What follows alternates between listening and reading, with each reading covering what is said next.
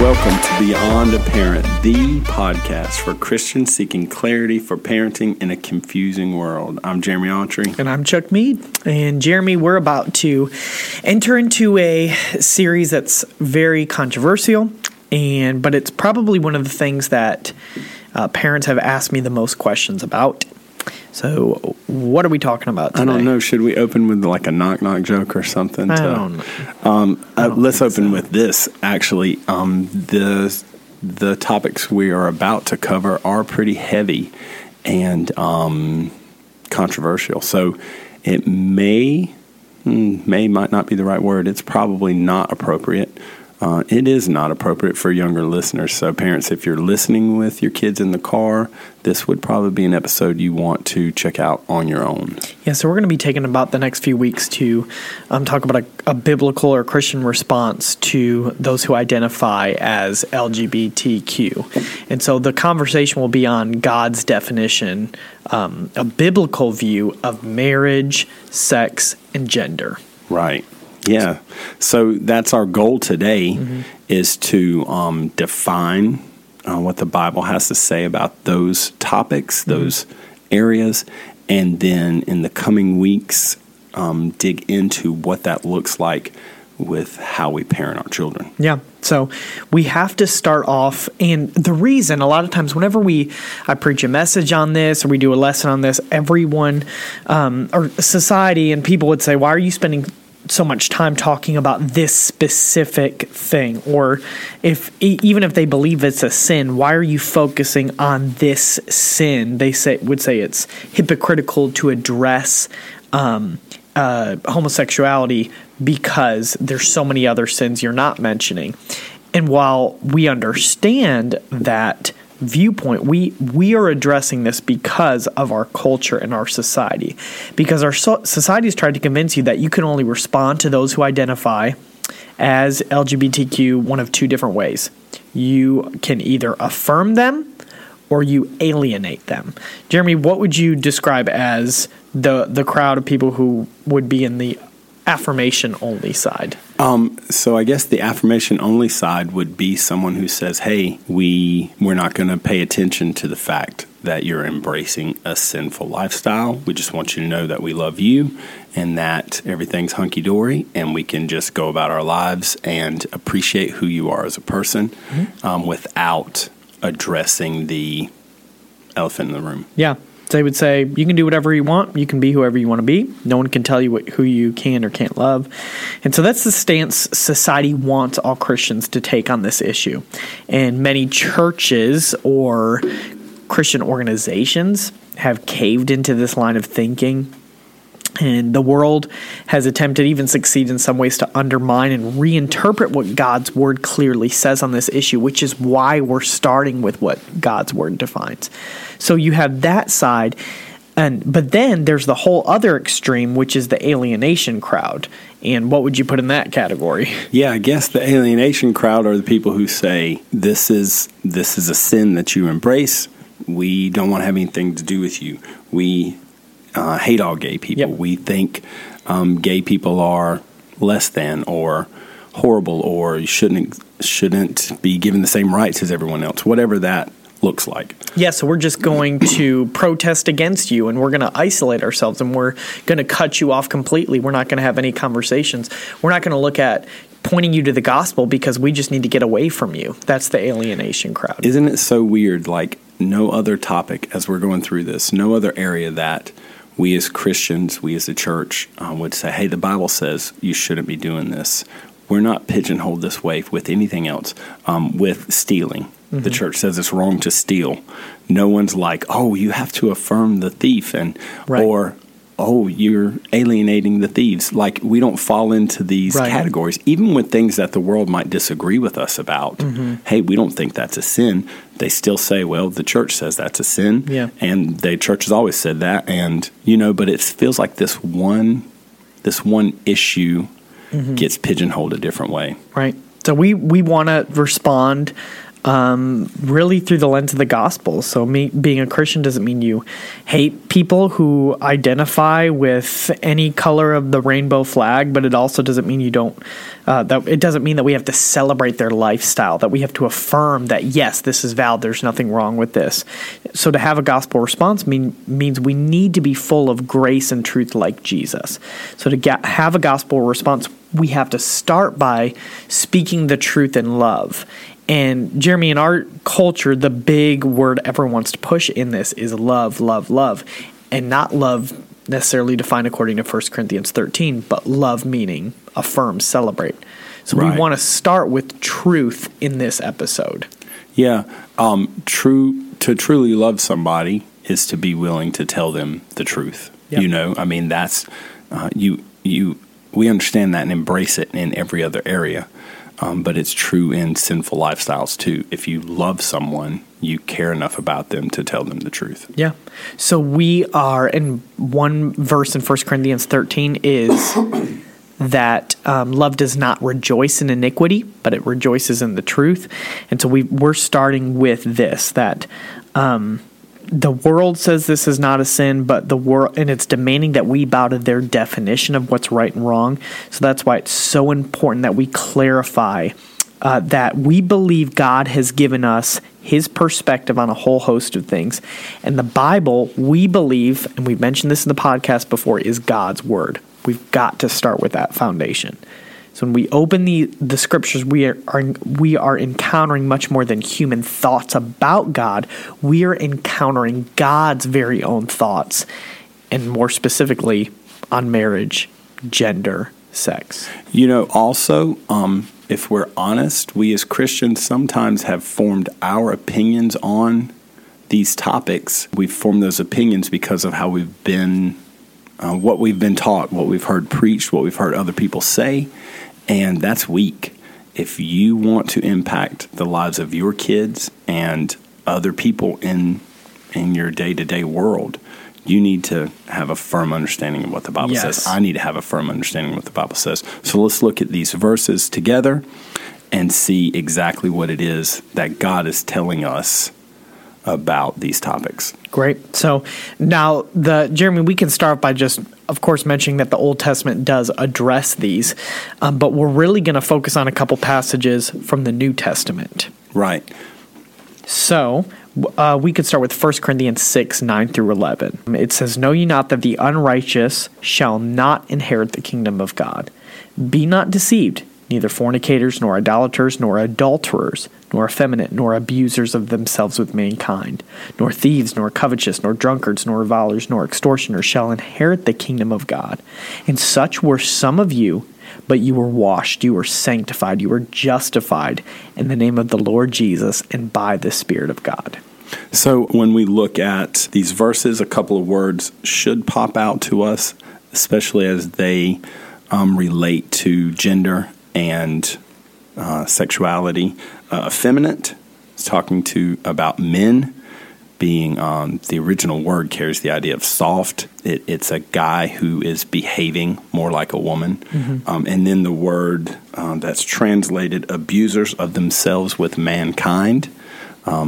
Not to get too deep into the weeds, but the root word of this original Greek word, the two root words were men and lie with, man and lie with. Mm-hmm. So the idea was a man who sexually lies with another man. So maybe your translation is a little more direct in that passage, but here Paul, writing under the inspiration of the Holy Spirit, this is not Paul's personal opinion. We believe that this is inspired by God, and he explicitly condemns homosexual activity. So we see that all throughout Scripture. So Paul specifically says that people whose lives are marked by this sin, meaning they identify with this sin, it's a continual act, that they are not going to inherit the kingdom of God, that they're not followers of Jesus. So boiled down, we can't embrace sin or identify with it and identify with Jesus at the same. And it completely contradicts what it means to be a Christ follower. What do you think about that, Jeremy? It's interesting in 1 Corinthians 6, 9 through 11, especially when we look at verse 11. Two main points that are made here. Paul, first of all, says, such were some of you. He's saying there are people in the church now who used to live this lifestyle. You formerly were men who lied with other men. You formerly were soft men who presented themselves as effeminate. But now you've been sanctified, justified. You were washed. You're different. That's not who you are anymore. And then he says, such were some of you, but you were washed, you were sanctified, you were justified in the name of our Lord Jesus Christ and by the Spirit of God. So he says, hey, this was your identity, but now you have a new identity. You're a child of God. It's a temptation within people who identify themselves as LGBTQ to identify themselves by their sin. But after salvation, you're freed from that. Your identity is in Christ. You're not part of who you were. It's also interesting that Paul says, hey, God doesn't hate people who identify that way. In fact, he adopts them into his family. Yeah. That's who they were before. It's not who they are now. They've been adopted into his family and freed from that lifestyle. So I think, we're doing a series through 1 Corinthians now, and we're looking into, there's a lot of sins that Paul addresses in the church at Corinth. So again, that's not to say that people don't still struggle with sin. And I believe there are Christians who struggle with being attracted to people of the same sex. Just because they wrestle with that temptation doesn't automatically mean they're not saved. It's what they do with that temptation. Are they identifying with it? Are they giving into that? Are they saying, this is who I am, nothing's going to change, and I'm just going to indulge in this? That's why it's dangerous to use terms to define yourself based on your sin. Nobody struggles with saying, oh, I was a thief, but then I became a child of God. That doesn't mean I'm not still tempted to steal, but they don't say, I'm a stealing Christian. I'm a gay, I'm sorry. They don't say, I'm a Christian thief. Yeah. They say, I'm a Christian. Yeah. They no longer identify themselves by their temptation to sin. They say, now I'm a child of God, or they should say that. Right. So God loves those who struggle with these sins and wants to adopt them into his family. So what we see from this passage that, yes, it's explicitly clear, this is a sin, but no one is too far gone from receiving the grace of God and being able to turn away from their sin, repent of it, and believe in Jesus as their Lord and Savior, and to be adopted into his family. So what's another passage we find that addresses this specifically, Jeremy? This is the sledgehammer. This is the how can you not understand what the Holy Spirit is saying here? The terminology is so clear in English and in the original language. Romans chapter 1, 26 and 27. The Holy Spirit inspires Paul to write, for this reason, God gave them up to vile passions, for even their women exchanged the natural use for what is against nature. Likewise also the men, leaving the natural use of the woman, burned in their lust for one another, men with men, committing what is shameful and receiving in themselves the penalty of their error which was due. So anyone, by the way, it's a good time to mention this, can do gymnastics with a biblical text and try to say, oh, it doesn't really mean this. And so many times people will try to they have their own opinion, their own viewpoint, and it completely contradicts with Scripture. And so they'll try to argue away what the original text was saying, or they'll even go as far as to say, oh yeah, this was just Paul's opinion, and we're going to talk about that more. But we've got to this is God's inspired word, and we have to take it at what it says clearly. And we do have to understand, and yes, we want to interpret the Bible accurately, and a lot of people can misinterpret it. But no one can argue that Paul affirms an LGBTQ lifestyle after reading these passages. So people can try to twist what God clearly communicates, but God is clear. And so if we approach God's word as we should, we'll see that any lifestyle in this, within this acrostic, within this LGBTQ, all the letters that come from it, is a sin. Hopefully it's been understandable and clear to anyone who has listened before, but that's definitely the position that Chuck and I take, and the position that the church we serve takes, is that all of the Bible is inspired by God. And when he says something, he means it, and we accept it at face value. And these verses are not hard to understand at face value. So if you have a different position, obviously you're welcome to listen, and we even would encourage your feedback. We probably won't agree on some of these issues. Right. So again, going back to which really what the title of our episode is, there's no love without truth. It is not loving if we are not clinging to the revealed truth of God's word. So a lot of people will change their position on this because they have an emotional or personal stake in the matter. There's a lot of parents that change their position on what the Bible says when it comes to homosexuality because their children or maybe good friends have come out to identify with this. But we don't let our emotions or our personal attachments change what God's word has clearly said. So all of us are going to have to face this choice. Are we willing to let the Bible dictate our beliefs, write our story, or will we attempt to rewrite what Scripture says to fit our personal preferences? Yeah, I guess just be honest. If you're not going to embrace what the Bible teaches, don't try to twist it and make it say what you want it to teach. Just say, I disagree with the Bible here, which ultimately means I disagree with God here. Just own that. Be honest at least enough with yourself to admit that, instead of trying to force it to be something different, and know that you're in the woods on your own now. You're doing things your way instead of God's way. And we've got to understand too, to be a follower of Christ is for Jesus to be our Savior and our Lord. And that doesn't mean we're always going to submit to his lordship 100% perfectly every single day of our lives. But acknowledging Jesus as Lord means we submit our life to him and say, Jesus, what you says goes. I'm going to agree with you. I'm going to follow you. I'm going to follow your word. And this is what he's given us. So, Jeremy, a lot of people try to pit Jesus against God the Father, God the Son against God the Father. And they'll say, oh, God, yeah, we see all this other stuff in the Bible. We see this from Paul. We see this from, things God the Father said in the Old Testament. But Jesus was really nice and affirming. So I followed Jesus, not the rest of the Bible. Before we even look at the scripture where Jesus addresses this, what a theological... what a proof of theological ignorance. Jesus and the Father and the Spirit are one and the same.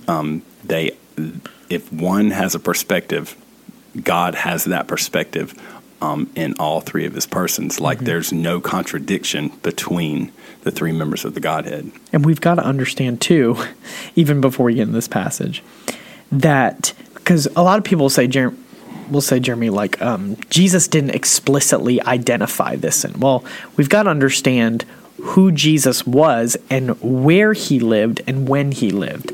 So there's no way a first century Jewish rabbi, even like Jesus, would have rejected the sexual ethic of the Old Testament. So everyone in his culture, he lived in a Jewish society, and they believed the Old Testament was God's word. And because Jesus, like the entire Jewish community of his day, looked to the moral code of the Old Testament, that was understood. So there were things Jesus didn't have to address because predominantly he was around the Jewish people, and they already affirmed what was clearly articulated in the Old Testament. And so we see Jesus articulating that in Matthew 19. We also don't have every word of what Jesus said. We also don't have Jesus speaking into things that are going to happen in the future. There's no scripture where Jesus tells you not to watch too much television, because that original audience wouldn't have been watching television. So there's a lot of things involved in the modern LGBTQ movement that weren't going on in the first century that weren't addressed also. Right. And so setting the stage for this passage, Jesus was confronted on a specific matter with marriage. He was confronted about divorce, and he could have easily pointed people to a verse in Malachi that specifically condemns divorce, but he didn't do that. Instead, he points people back to Genesis chapter 2, which is God's design for gender, sex, marriage, relationships. There's so many different things God covers at the very beginning of the Bible that sets the tone for God's design. Matthew 19:4-6. He answered and said unto them, Have you not read that he which made them at the beginning made them male and female? And said, For this cause shall a man leave father and mother, and shall cleave to his wife, and the twain shall be one flesh. Wherefore there are no more twain, but one flesh. What therefore God hath joined together, let no man put asunder. So Jesus is making a critical point here. If you want to know what sin is, check out the design plan. And his design is one man, one woman, lifetime covenant. That's marriage. So for Jesus, anything outside of that arrangement would be just one among many things that is opposed to God's view, God's original perfect design. Yeah, and Jesus also just bluntly says how many genders there are. Mm-hmm. There's exactly 2 genders, male and female, without any room for debate, without any miscommunication. Clearly, there is a binary system when it comes to gender. Yeah. So he gives that definition.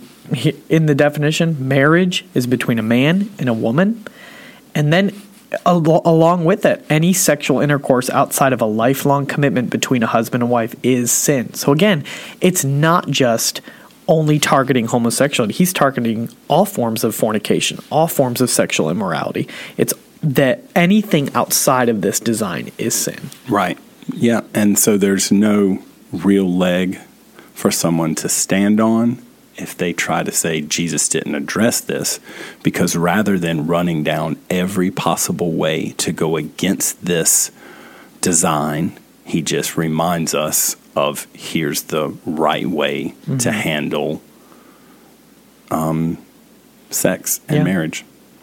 And it's interesting, too, in John 10:35, Jesus states that Scripture can't be broken, which means Scripture is always true. In other words, the Bible doesn't have an expiration date.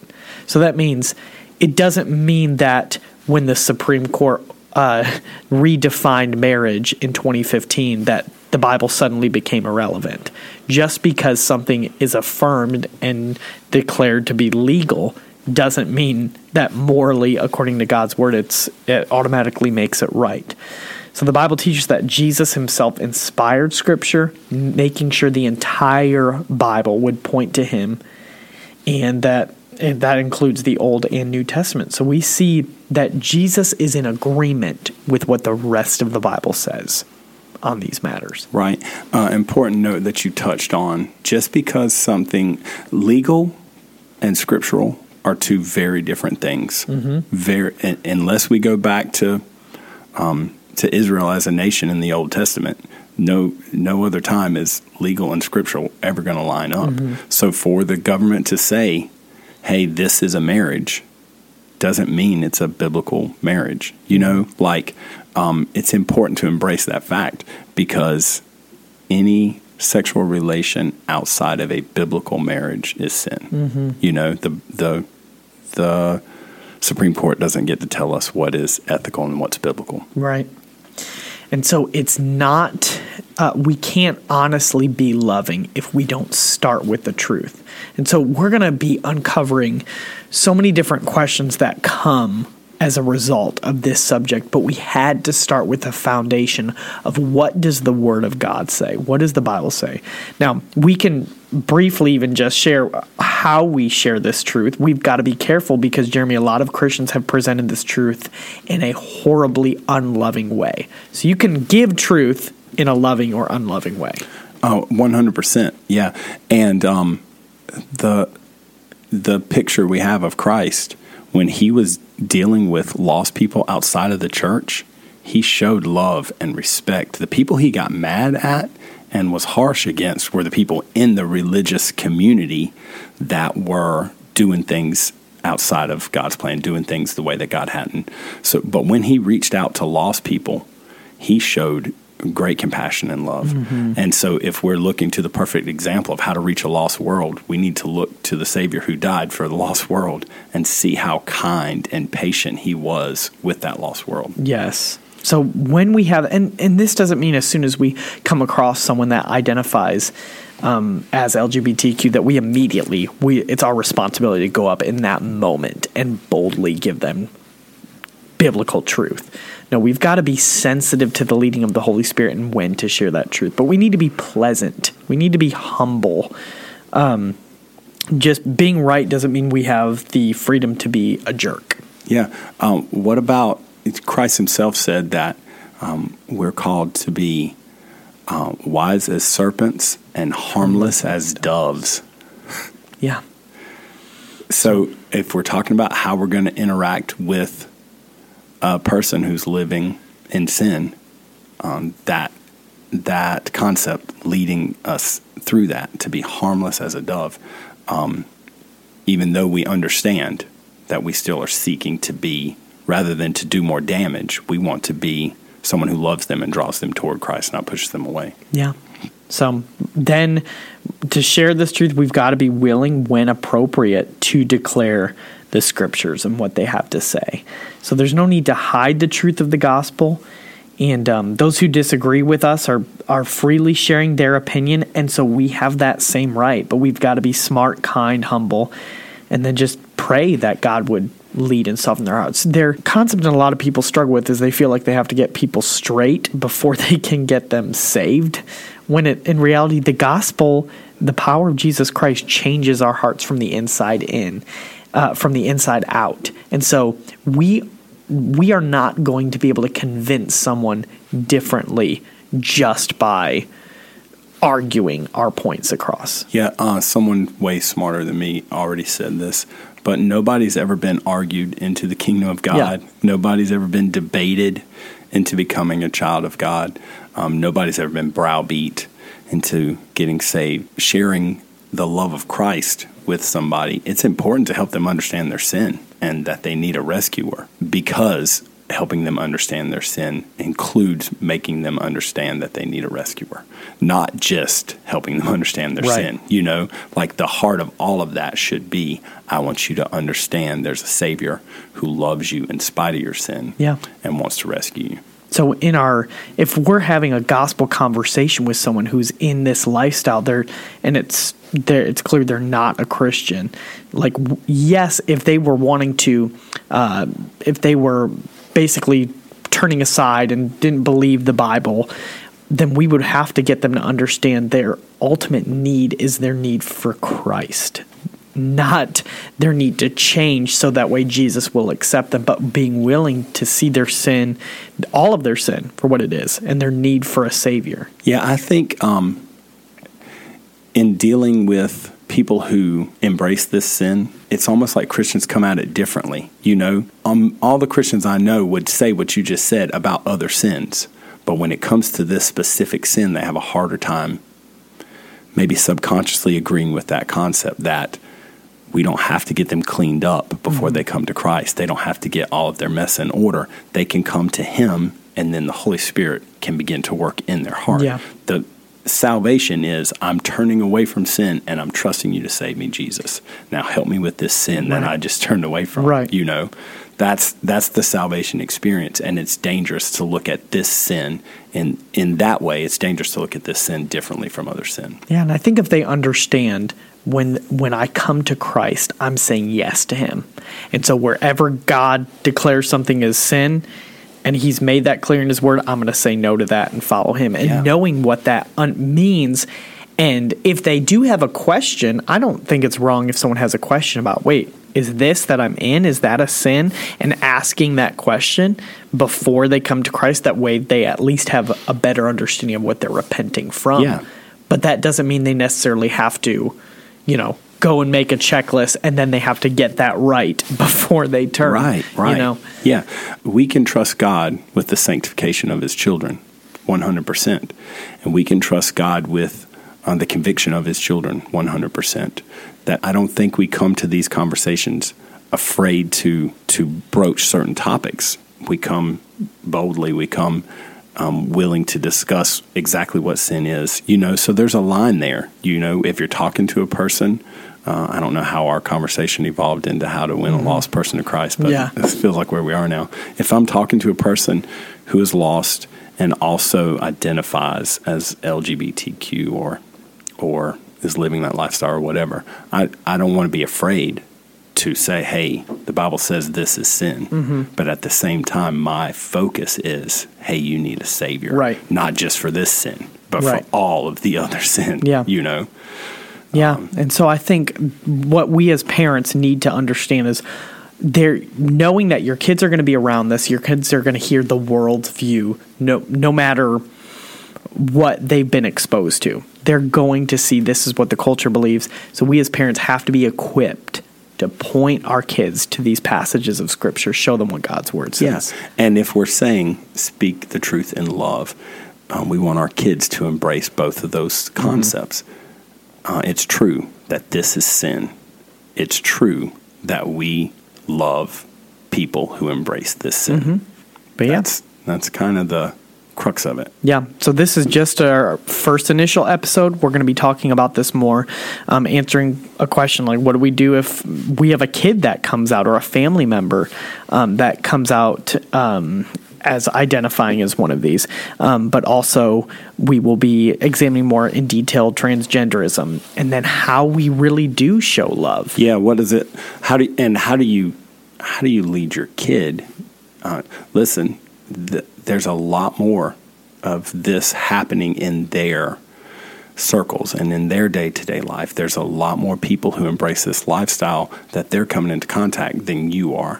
So coaching them on that and leading them through that and praying with them in that, that's heavy. And so we're gonna cover some of that. But thank you guys so much for listening to Beyond a Parent. Remember, parenting is beyond us, but in Christ we have everything we need for this journey. Thanks, guys.